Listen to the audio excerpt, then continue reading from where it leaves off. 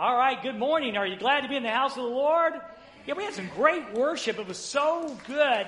I just love these songs. I love the fact we started out with an old hymn and then a couple of newer ones, and it's just wonderful. It's just good to be, and to see new faces every week and see you guys here. It is good to be with family today. Thank you so much for coming. And for our Facebook friends, God bless you guys. We're glad you're tuning in this morning, and we pray that you'll just join us and be part of the family today. Hey, don't forget the worship app. I always forget to announce that in first service. Try to catch it in the second service. If you've got the YouVersion deal on your electronic device, if you go to that bottom corner in YouVersion, then you'll see a bunch of lines. You click there, you'll get more, and then you go to events, and all the scriptures and the slides and all that will be there, and there'll be a place there where you can take notes. Well, listen, hey, we're in week number 2 of our brand new series entitled Better Homes and Gardens. Better homes make for better gardens. Now, here's the deal. If you remember last week, the sermon video song was Etta James, At Last, I really appreciate the way y'all got into that. It's kind of cool. At last. We need Mama T to sing this sometime. That could almost be a Christian song. It just almost could be. But anyway, and that fit the tenor so well, because you remember last week we left Adam and Eve, and they were like in love. I mean, it was perfect paradise. Everything was wonderful. And when God, gave Eve to Adam, oh my goodness, he says, oh, at last, there's just one for me now, one bones of my bones and flesh of my flesh. And he looked around and saw all the animals had mates, and now he had one too, and it was wonderful. And then God married them in the garden, and they had the first marriage ceremony, and they became one flesh, and it was paradise, and it was wonderful. And then this week it's not. This week we got paradise lost and redeemed. Paradise lost. And that's the tenor of the second psalm. If you've listened to the words, I challenge you to Google that and find the words of that, because it's a real challenge. The guy who wrote the song is dealing with the fact that his career as a singer is pulling him away from his family. And that's the reality of life after the garden. But the good news is, paradise is going to be lost today, but the really good news is that there is redemption. There's redemption. So last week, everything was wonderful. And then today, something happens. Now, if I had time, and I already figured I don't have time, but if I had time, we would actually go through Genesis chapter 3, verses 1 through 6, which I know you know the story. I already know you know the story, but it never grows old. I was reading it this morning at my desk, just kind of getting it in my head, refreshing it, and it just amazed me. By the way, let me just say this. I didn't say this in first service. Can I say it in the second service? Don't have a conversation with the devil. You're going to lose. So that's exactly what happened. So they're there, things are wonderful. It's paradise. Adam and Eve are in love and all this. And then one day Satan walks up. And he has this conversation with Eve. Okay? And so, in the form of a serpent, it was Satan in form of a serpent. He kind of like borrowed the serpent. And the serpent becomes his mouthpiece. And so the serpent says, Did God really say that you couldn't eat from the trees of the garden? Well, Eve said, well, now wait a minute now, hold on just a second. No, God didn't say that. And what's really funny is she gets it wrong. But said God didn't really say we couldn't eat of all the trees. He just simply said that we could not eat or touch. Now that's the part that really wasn't in there. I don't know if she got it from Adam or she just came up with it on her own. But it says no. God said you can't eat of the tree and nor can you touch it, because as sure as you do, you're going to die. And then that sly serpent, Satan, says, you won't die. In fact, here's the deal. God's holding out on you. He's holding out because God knows as soon as you eat from that tree, you're going to be just like him. You'll know the difference between good and evil. You'll become like a God yourself. So Eve kind of thinks about that and ponders it and looks at the tree, and she says, you know what? That is one good-looking tree. Now, that has got to be good food to eat. In fact, I just like looking at it. In fact, you know what? I've always wanted to be just a little smarter, a little wiser. And so the Bible says she takes the food and the tree, and she eats from the fruit. And then Adam's standing there, Adam, Standing around, you know Adam because you're probably married to him, just standing around and and say, here, have a bite. And he takes a bite and, well, paradise is lost. And that's where we want to pick it up in Genesis chapter 3, verse 7, because it's so sudden. It's so sudden. And that's the way sin is sometimes. Well, the Bible says, in verse number 7, the first part, the Bible says, at that moment, just like that. See, because you might be saying, why are we talking about sin in Genesis 3 in a family series? Because at that moment, when Adam and Eve made that choice to rebel against God, to disobey God, the whole world changed. And when the whole world changed, family life changed. You see, family life changed. So that's why it's important we understand about the parameters of what happened in the garden, because the parameters of what happened in the garden are still what happened in our lives today. It's happening in our lives today. So at that moment, their eyes were open. And let me just kind of give you a list. I wrote a list down. At that very moment, in one split second of time, life went to death. Perfection, pain and perfection came into the world. Perfection was lost. Pain came into the world. Light became dark in a split second of time. Wholeness, the way they were one flesh. Wholeness became brokenness. Sinlessness became sinfulness. And this unique ability to be at perfect ease at one another, all of a sudden they were very uneasy with one another. All that happened in a split moment of time when they choose to rebel against God. See, sin's a big deal. Sin's a big deal. And I want to just teach you a couple things to start off the message this morning. I want to teach you a couple things about sin that apply. And I know many of you are Christ followers, and that's great. That's good. Some of you may not be. Some of you listening on Facebook may not be. We'll talk about that, how you can become a Christ follower in just a few minutes. But most of you are probably Christ followers. So it's really important we understand the ramifications of sin and how we fall into sin. So the first thing I want to teach you this morning is this. Satan and culture will bait you, to sin and then condemn you when you do it. Now, notice what I wrote there. It's very important. Satan will tempt you and bait you, just like Eve. You won't surely die. So Satan will come along into your world, your marriage, your parenting, your career, whatever it might be. He will come in there and will bait you to sin. God doesn't care. No one will find out. You're the exception to the rule. He will do that, and then turn right around and condemn you when you do. We'll talk about that just a bit later on. But here's the crazy part I want you to get. Culture will do the same thing. Your culture today, even your friends sometimes, will say, oh, you deserve to be happy. Go ahead and do it. No one will find out, All right, culture will bait you to sin and then turn right around and condemn you when you do that. Andy Stanley said it this way one time. I remember several years ago. He said, culture will bait you to the edge of a cliff and then condemn you when you jump. I can't believe you did that. I can't believe you're watching porn. I can't believe you're doing this. I can't believe you're addicted, man. How'd you get addicted, man? And the same one said, hey, this will make you happy, then condemns you. That's what Satan and culture will do. And then when that happens, then there's a fruit that comes along, if you will. And then comes shame and regret. And may I add to that list, guilt. And that's exactly what happens to Adam and Eve.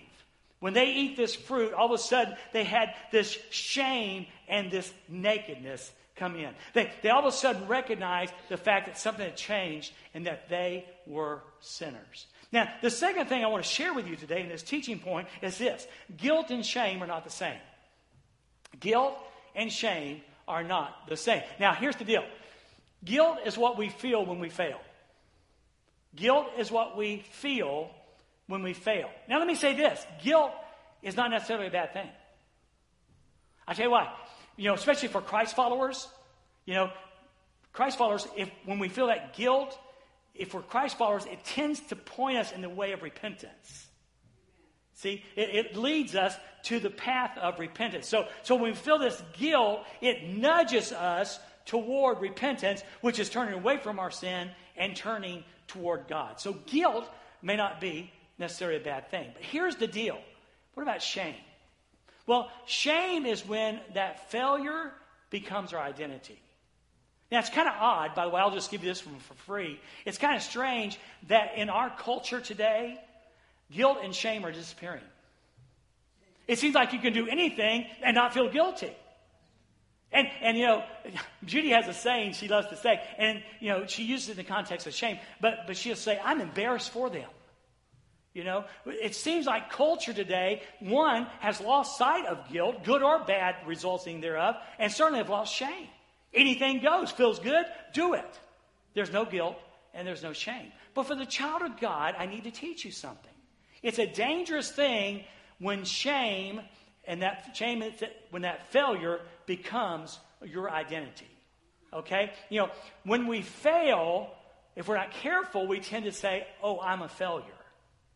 When we fail. Now, a while back, a preacher preached this, and I got it, I get it, I understand it, and I probably even agree with it. But he said this one day. He was trying to prove that we were sinners, because some people say, I don't sin. Well, you know, here's the deal. You know, he said, so what do you call a person who lies? Well, you call him a liar. Okay, well, then that makes you a sinner. And then he said, you know, what do you call a person who steals? Well, you call him a thief, and that makes you a sinner. So he went on and on with this, and I get that, I understand that, okay? But I want you to be careful that you don't lose your identity in Christ, okay? You know, if you are a Christian, if you're a Christ follower, okay, you are that first and above everything else.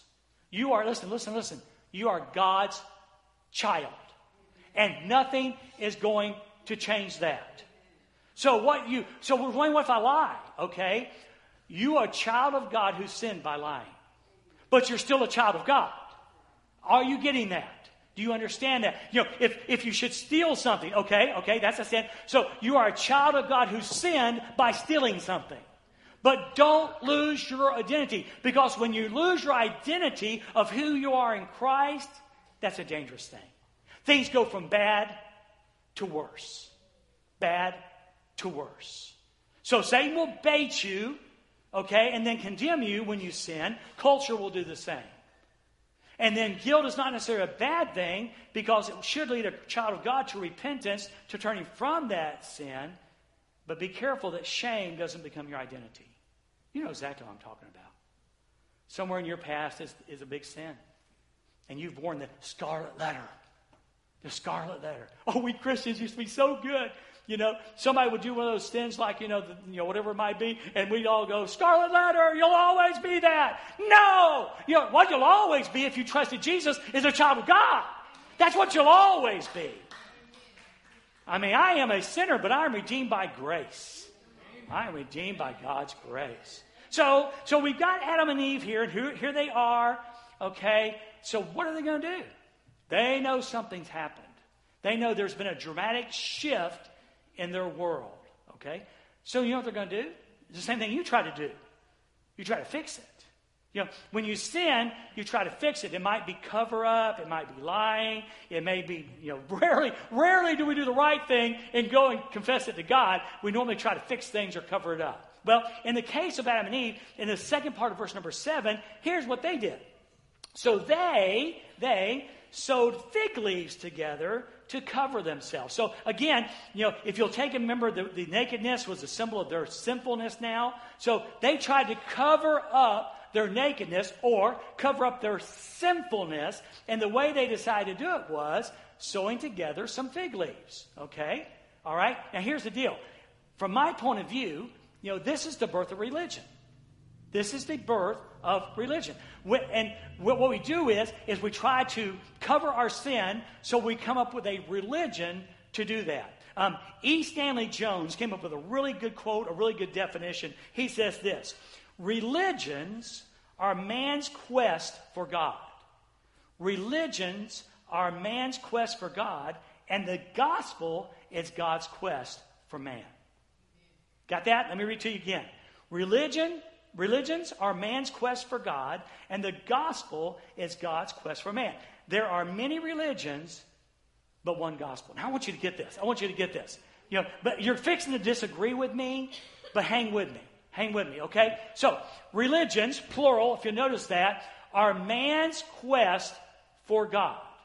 The gospel, singular, is God's quest for man. There are many religions. And let me just say this. This is the part you might push back from. Okay? All religions are the same. All religions are the same. You say, well, how can you say that? Because all religions are the same. See, the gospel is so different. It's so one of a kind. I just can't lump it in with religion. See, religion is about one word. Do. Do. Pick your religion and think about it. It's all about doing something. You may go bathe in a particular river in India, or you might go climb a mountain on your knees in the Middle East or the Far East. Regardless of what it is, it's man's attempt, man's quest to reach for God. And it always involves doing something. And then there's the gospel. This one-of-a-kind gospel. Because while religions, this quest for God based on religion, is I've got to do something, then there's this. About the God-man who died on a Roman cross, and right before he breathed his last breath and yielded his spirit, cries out, "It is finished! It is done! It is done!" And that's the difference between the gospel, and that's the difference between religions. And that's why I say all religions are the same. They all tell you got to do. And then the gospel comes along and says, no, it's done. That's a huge difference. In Romans chapter 3 and verse 20, Paul writes and says these words. He says, for no one, somebody say no one. No one can ever be made right with God by doing. No one can be made right with God by doing. He goes on and says what the law commands. The law simply shows us how sinful we are. The answer is not in doing. The answer is in done. And that's the difference. And if you're going to make it to heaven, you got to go the done way, not the do way. If you're going to make it to heaven, you got to go the done way and not to do it. You've got to trust what Jesus Christ has already done on a Roman cross. And I'm going to tell you something. Guys, if you don't get anything else from today, in the house of God, take that one home. Because so many of us, even believers in Christ, have this propensity, this tendency to do. That's not how we got to appease God. And that when I get it right, it's Tuesday. Monday wasn't so good. It was kind of a wreck. But Tuesday, I'm getting it right. And we end the day going, I must have made God happy today. The cross made God happy. Your faith in the Christ of the cross did it all. Did it all. You don't need to appease God. You can't appease God. Jesus Christ did it on the cross. Well, the second point is this. Man's best effort to fix the sin problem falls woefully short. No matter what it is, no matter what we're going to start, what we're going to stop, what we're going to do, okay, it falls woefully short. Nothing, our best can never replace his best. We need to understand that. I tell you, we've got to nail that down in our hearts, that our best, no matter what it is, can never replace his best. So, now we have a couple. They've left marital bliss behind. They left paradise behind. And they're in this new world. And I think verse 8 here in Genesis 3:8 really nails down the weight of the fall. Okay? So let me set you up here. Okay? Imagine with me. Life is perfect. I mean, they're in love. There's no sin. There's no pain. There's no suffering. Every day is like a day in Southern Illinois when the dogwood trees are blooming, the redbud trees are blooming, the birds are singing. There's never a rainy day. Did you know that? There's never a rainy day. At that point, the garden was watered by a mist coming up from the ground. So every day, you wouldn't need the Weather Channel. The Weather Channel would be out of business. There are no funeral homes, no hospitals, no marriage counselors. What a world! That's what it was. And here's the best part. Every day. In this case, it says, in the cool of evening breezes, every day, God would show up. God would show up. The creator of the universe would come walking in the garden. And I can just hear Adam going, Adam, Eve. It's God. It's God. Come on, let's go. And they would run toward God. every day. Wow, it was beautiful. Well, after the fall, after that moment in time, the Bible says when the cool evening breezes were blowing, the man and his wife heard the Lord God walking in the garden. And here's the sad part. So they hid from him among the trees. They hid from him among the trees. They used to run. Oh, God, it's so good. It's so good to be with you today. Eve, isn't this awesome? Yes, it's awesome. And after the fall, they didn't run to God, Terry. They ran away from God. You know, I'm going to give you something that's very valuable. Very valuable. Here's the deal. When what used to bring us to God caused us to run from God, we know we're in deep weeds. When what used to cause us to run to God caused us to run from God, that's a warning sign. A warning sign. I love my little GPS. You know, I'm a techo guy. And I love it because, you know, it tells you where you are, you know, tells you how to get where you want to go. It's a great thing. And so here's the deal. I like it, too, for another reason. See, Judy's little Jetta car, it's not a sports car, but it's kind of sporty, you know. And I love to do the race car driver thing. I love to, you know, when we get on these curvy roads, even in Southern Illinois, there's some good curves. And, you know, I get in there, and so what if, you know, with my GPS, what if I see a curve coming up, and it says 55 miles an hour? So I know that if I'm doing the speed limit, I can make the curve, okay? But here's what the GPS does. It tells me about the next curve. So what if this curve is 55 miles an hour, but right past that curve, there's a hard turn that requires 25 miles an hour? Well, with my GPS, I can see that ahead of time. I look at the map, and here I am in this curve, and I can already see. So even before I get to that sharp turn that would certainly lead to disaster, I've already got my foot on the brake. Because the GPS has warned me. Well, when the things that used to bring us to God cause us to run from God, we know we're in deep trouble. Can I just lay it out there for you? Church. Perhaps you remember a time when you just couldn't wait to go to church. I mean, you loved it. You loved being with the people of God, and you loved the singing, and in regards to who was speaking, you loved to hear the Word of God being taught. It was just great. And then all of a sudden, there's an angst in your spirit. All of a sudden, you start finding ways and reasons why you shouldn't go to church. How can you not go to church? That's a warning sign. It's like God saying, danger, curve ahead. You remember we used to love the Word of God? I mean, you used to actually do the quiet time thing. You'd get up in the morning, and you get an email devotion, or perhaps you had Our Daily Bread, or you had something like that, and you would read that, and boy, you loved it when the Scripture like boom in your life. It just come alive. I mean, all of a sudden, wow, God wrote that just for me today. I was discouraged, and here's a word of encouragement. Wow, how great is that? And then all of a sudden, you find yourself pushing back. All of a sudden, you don't want to hear the preacher preach it, and you don't even want to read it. That's a warning sign. It's like God's way of saying, warning, you're fixing to crash. Even brothers and sisters in Christ. You know, we used to, hey man, let's get together and have some coffee. And you guys, he loved Jesus, and you love Jesus. And you sit down and talk about Jesus and talk about life. It was so good. And all of a sudden, you find yourself not wanting to be there with him or her. Those are all warning signs. So I need to ask you, got any curves coming up in your life? Is your GPS telling you, watch out?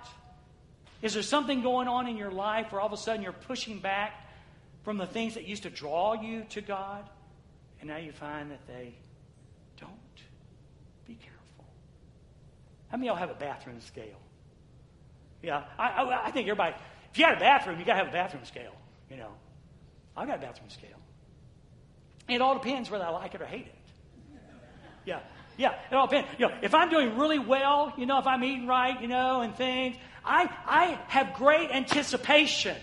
I can't wait for Monday to come to get on the scale. Woo-hoo! Let's hop on that sucker. Whoa, a pound and a half. Boom! Boom, laka. Wow. But there are days when we're tempted and there's breakfast pizza and donuts. Judy didn't like the fact that I brought this. They had leftovers. I thought about the kids in Africa. And I said, I've got to eat this for them. Well, you know how that is. And so all of a sudden, when Monday comes and it's time to hop on the scale after donuts and breakfast pizza, and she's been out of town for a week, so we won't talk about that. And so now, wait a minute, now the scale's my enemy. See, when you find that pushback, it's a warning. Any diabetics here? You either enjoy sticking your finger or you hate it. When you've been a good boy, good girl, you can't wait to stick your finger. Come on, push that blood out. Yeah, 96. Yeah, come on, bring it on. But after those donuts, you think I'm going to stick my finger? Yeah, meter, you stay on the counter.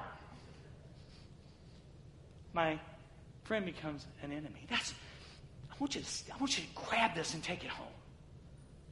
If there's something in your life that is godly and you used to enjoy it and you want to be a part of it, now you don't, it is a warning sign from God. Well, when they hid, it was a warning sign from God. Well, let's move on. In Genesis chapter 3, verse 9. So, then the Lord God called out to the man. And in the English, it translates this way. Where are you? Now, it's not like God had one of those moments. Have you ever occurred to you that God never has a senior moment? He never does.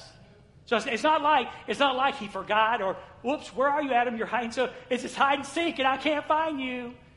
Really, the question is deeper than that. The question is Adam, do you know where you are?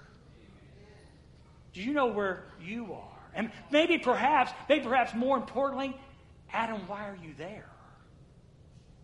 Why are you there? I mean, every day, Adam couldn't wait to be with God, and all of a sudden, he's hiding from God. Hey, Adam, do you know where you are? Can I ask you that question? Do you know where you are spiritually? Do you know where you are? Do you know why you are there? It's a really great question.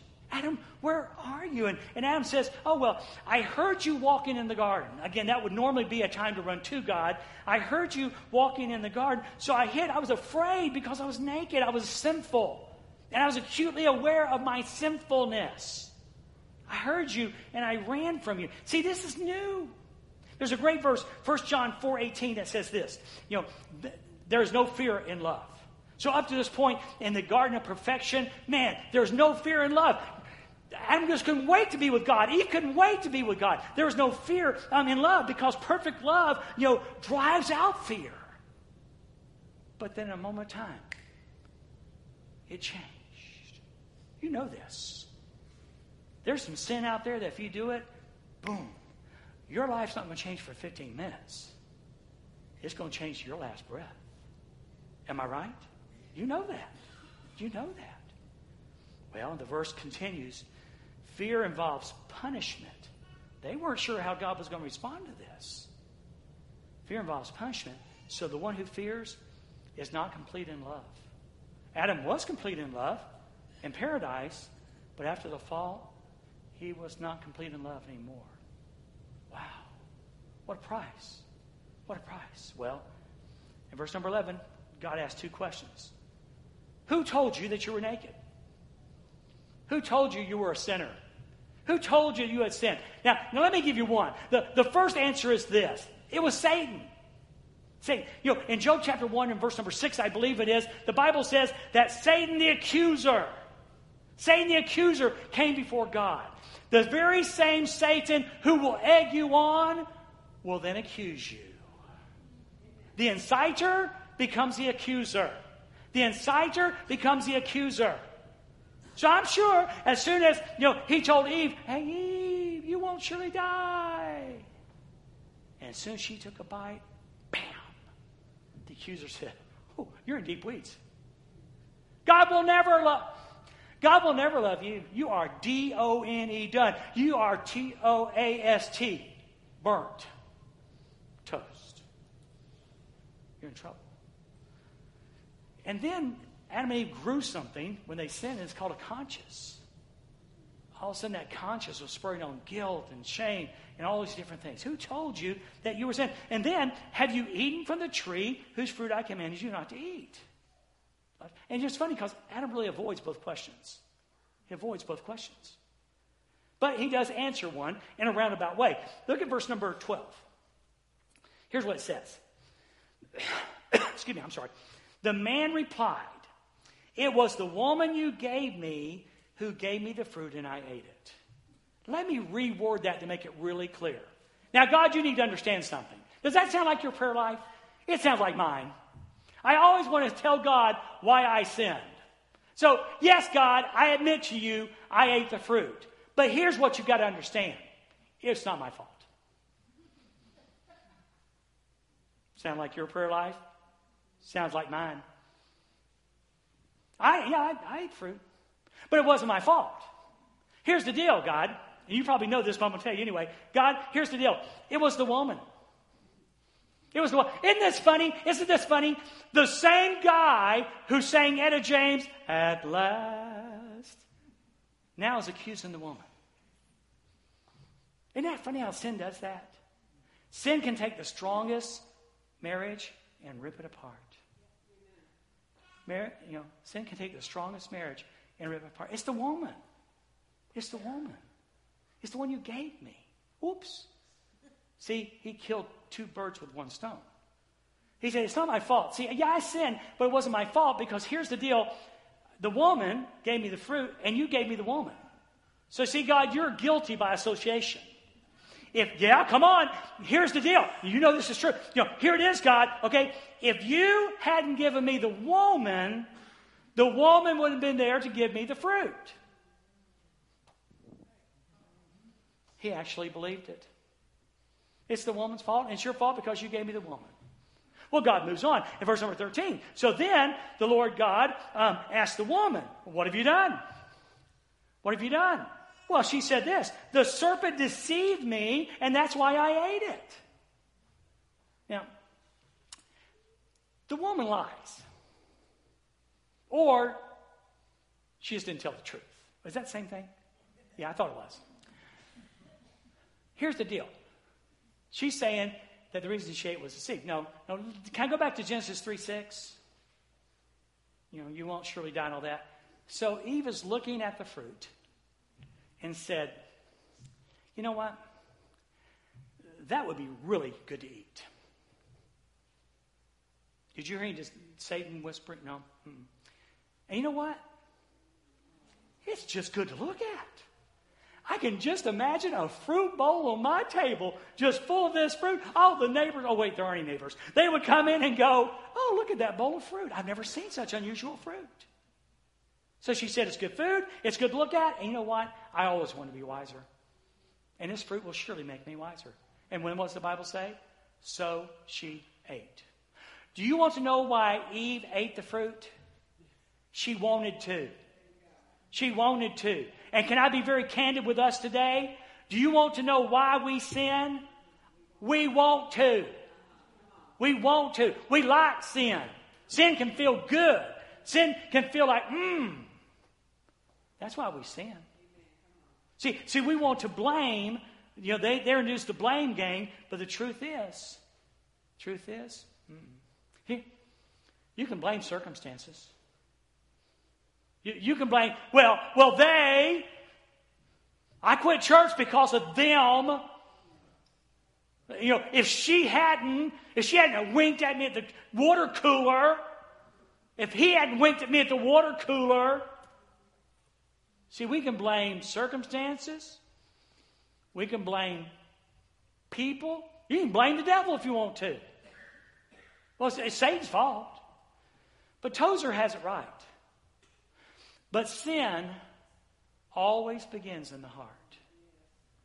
Sin always begins in the heart. See, there's something really, really important here, and that is we have got to own our sin. The second teaching point there is, there will come a point where the failures in your life accrue faster than you can find people or excuses to blame them on.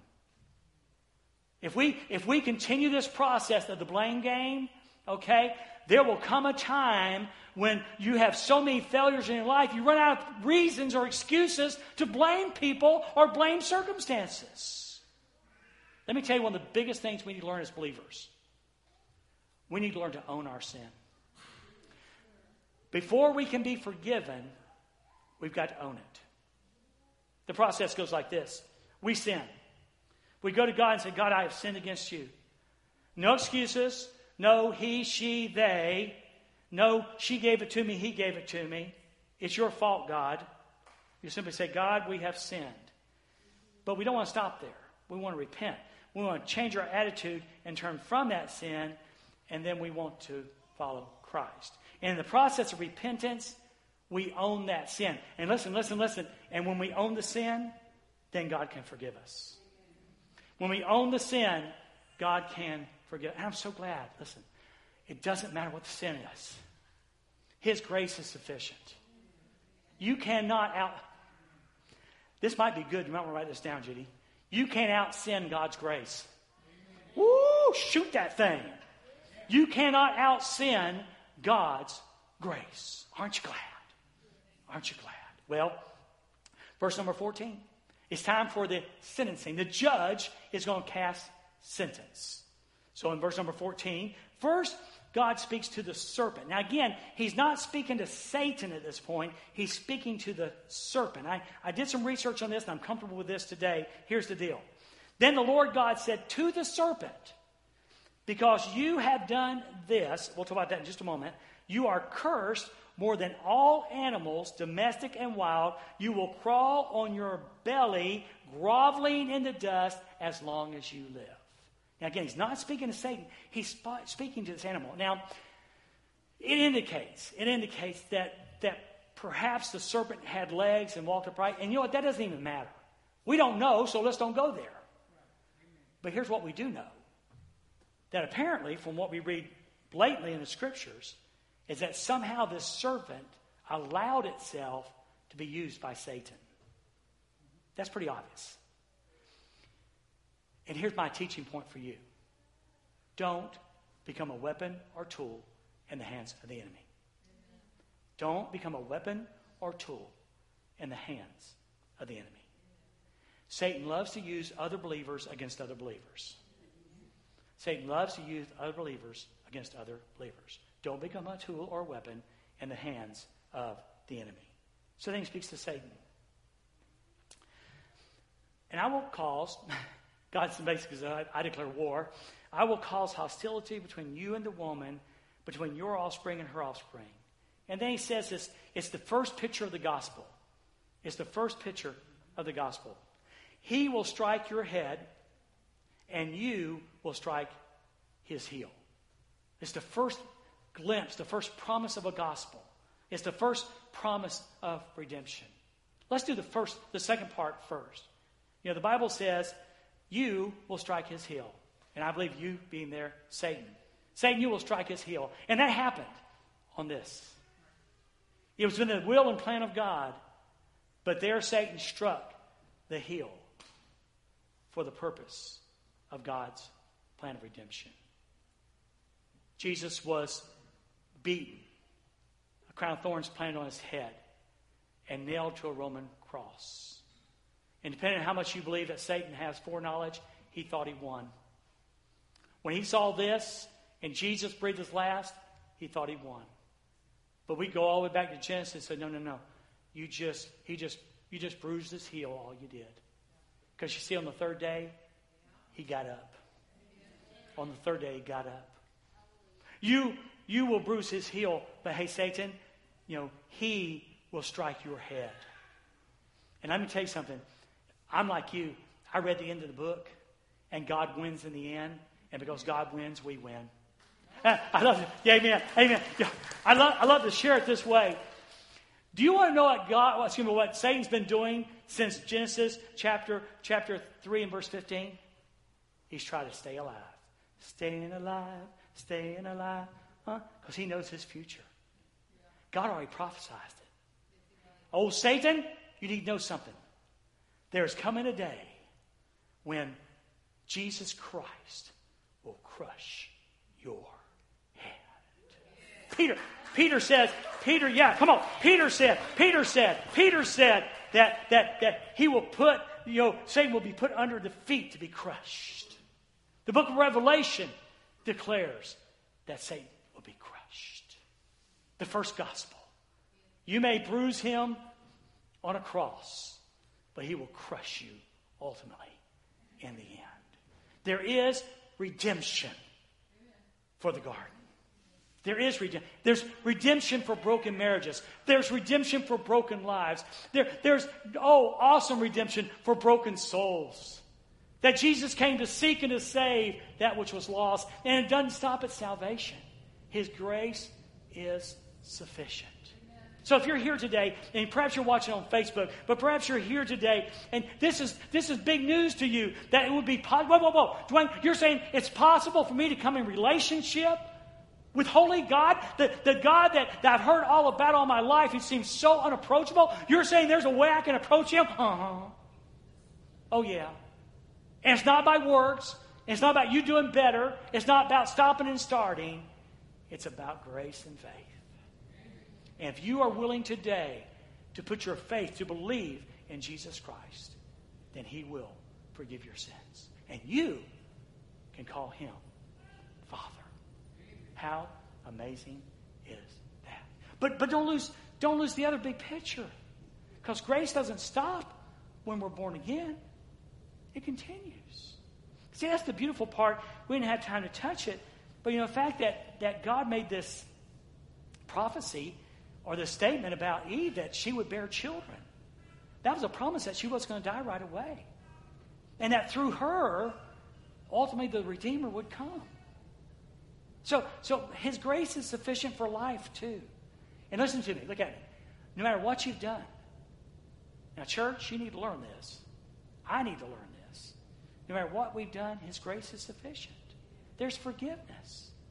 Don't believe that lie of Satan that God doesn't love you. God could never love you. God could never forgive you for what you've done. That is a lie straight from hell. His grace is sufficient. And see, that's the reason some of y'all quit loving God. You may be listening on Facebook because you don't even feel worthy to come to church anymore. That's because you believe a lie. His grace is sufficient. He loves you, and just like the prodigal son when he came home, he waits to embrace you and forgive you. Isn't that just good news? Isn't it good news? So, here's the deal. Ever since the garden, family's been a little tougher. The world's been a lot tougher, but family's a little bit tougher. But the great and good news is this. There's redemption. For the broken garden, there's redemption. And it's because of God's grace. Would you bow your heads right there, please? I hope this has been an encouragement to you. And I know some of it was hard now. I know that. But I hope it was an encouragement to you. That his grace is always sufficient. Now, we always close our service with a decision time. And in just a few moments, I'm going to be standing down front, and the team's going to lead us in a worship song to close with. And if you'd like to know more about, hey, how can I have this forgiveness you talked about? You pointed that cross back there a whole lot. And I tell you, one of the amazing things to me is that, 2,000 years after his death, we're still talking about a carpenter from Nazareth. And the reason why is the real deal. This is the real deal. Again, I already told you, this is bigger than religion. It's a relationship with God through his son, Jesus Christ, who lived, died, and resurrected. I'll be standing down front. If I can answer your questions, I'd be glad to do that. We've got some friends who'll pray with you. Glad to do that. But maybe you're here today and you've already done that, but there's some brokenness in your heart. Because you listen to him. You listen to Satan. And you're saying, how could God love me? He does, and he can. He does love you. He can forgive you. Don't forget that. Don't forget that. So I'll be down front. If you want to come pray, that's awesome. And if you need to know answers about Jesus, we'd love to talk to you about that. Let's pray. Hey, God, thank you very much for the privilege of sharing these truths today. Burn them in our heart, God. Burn them in our heart. Father, how our world is so different because of sin. But you just refuse to leave us there. You sent a way, you sent a path of redemption and forgiveness. Thank you for that. So if there's someone on Facebook or someone in this room who needs your son, would you draw them to you right now? And if there's my brother or sister who's feeling so unworthy, remove that identity from them, that lie from them, and let them once again stand as a child of God, because that's who they are. And Jesus, I pray this in your precious name.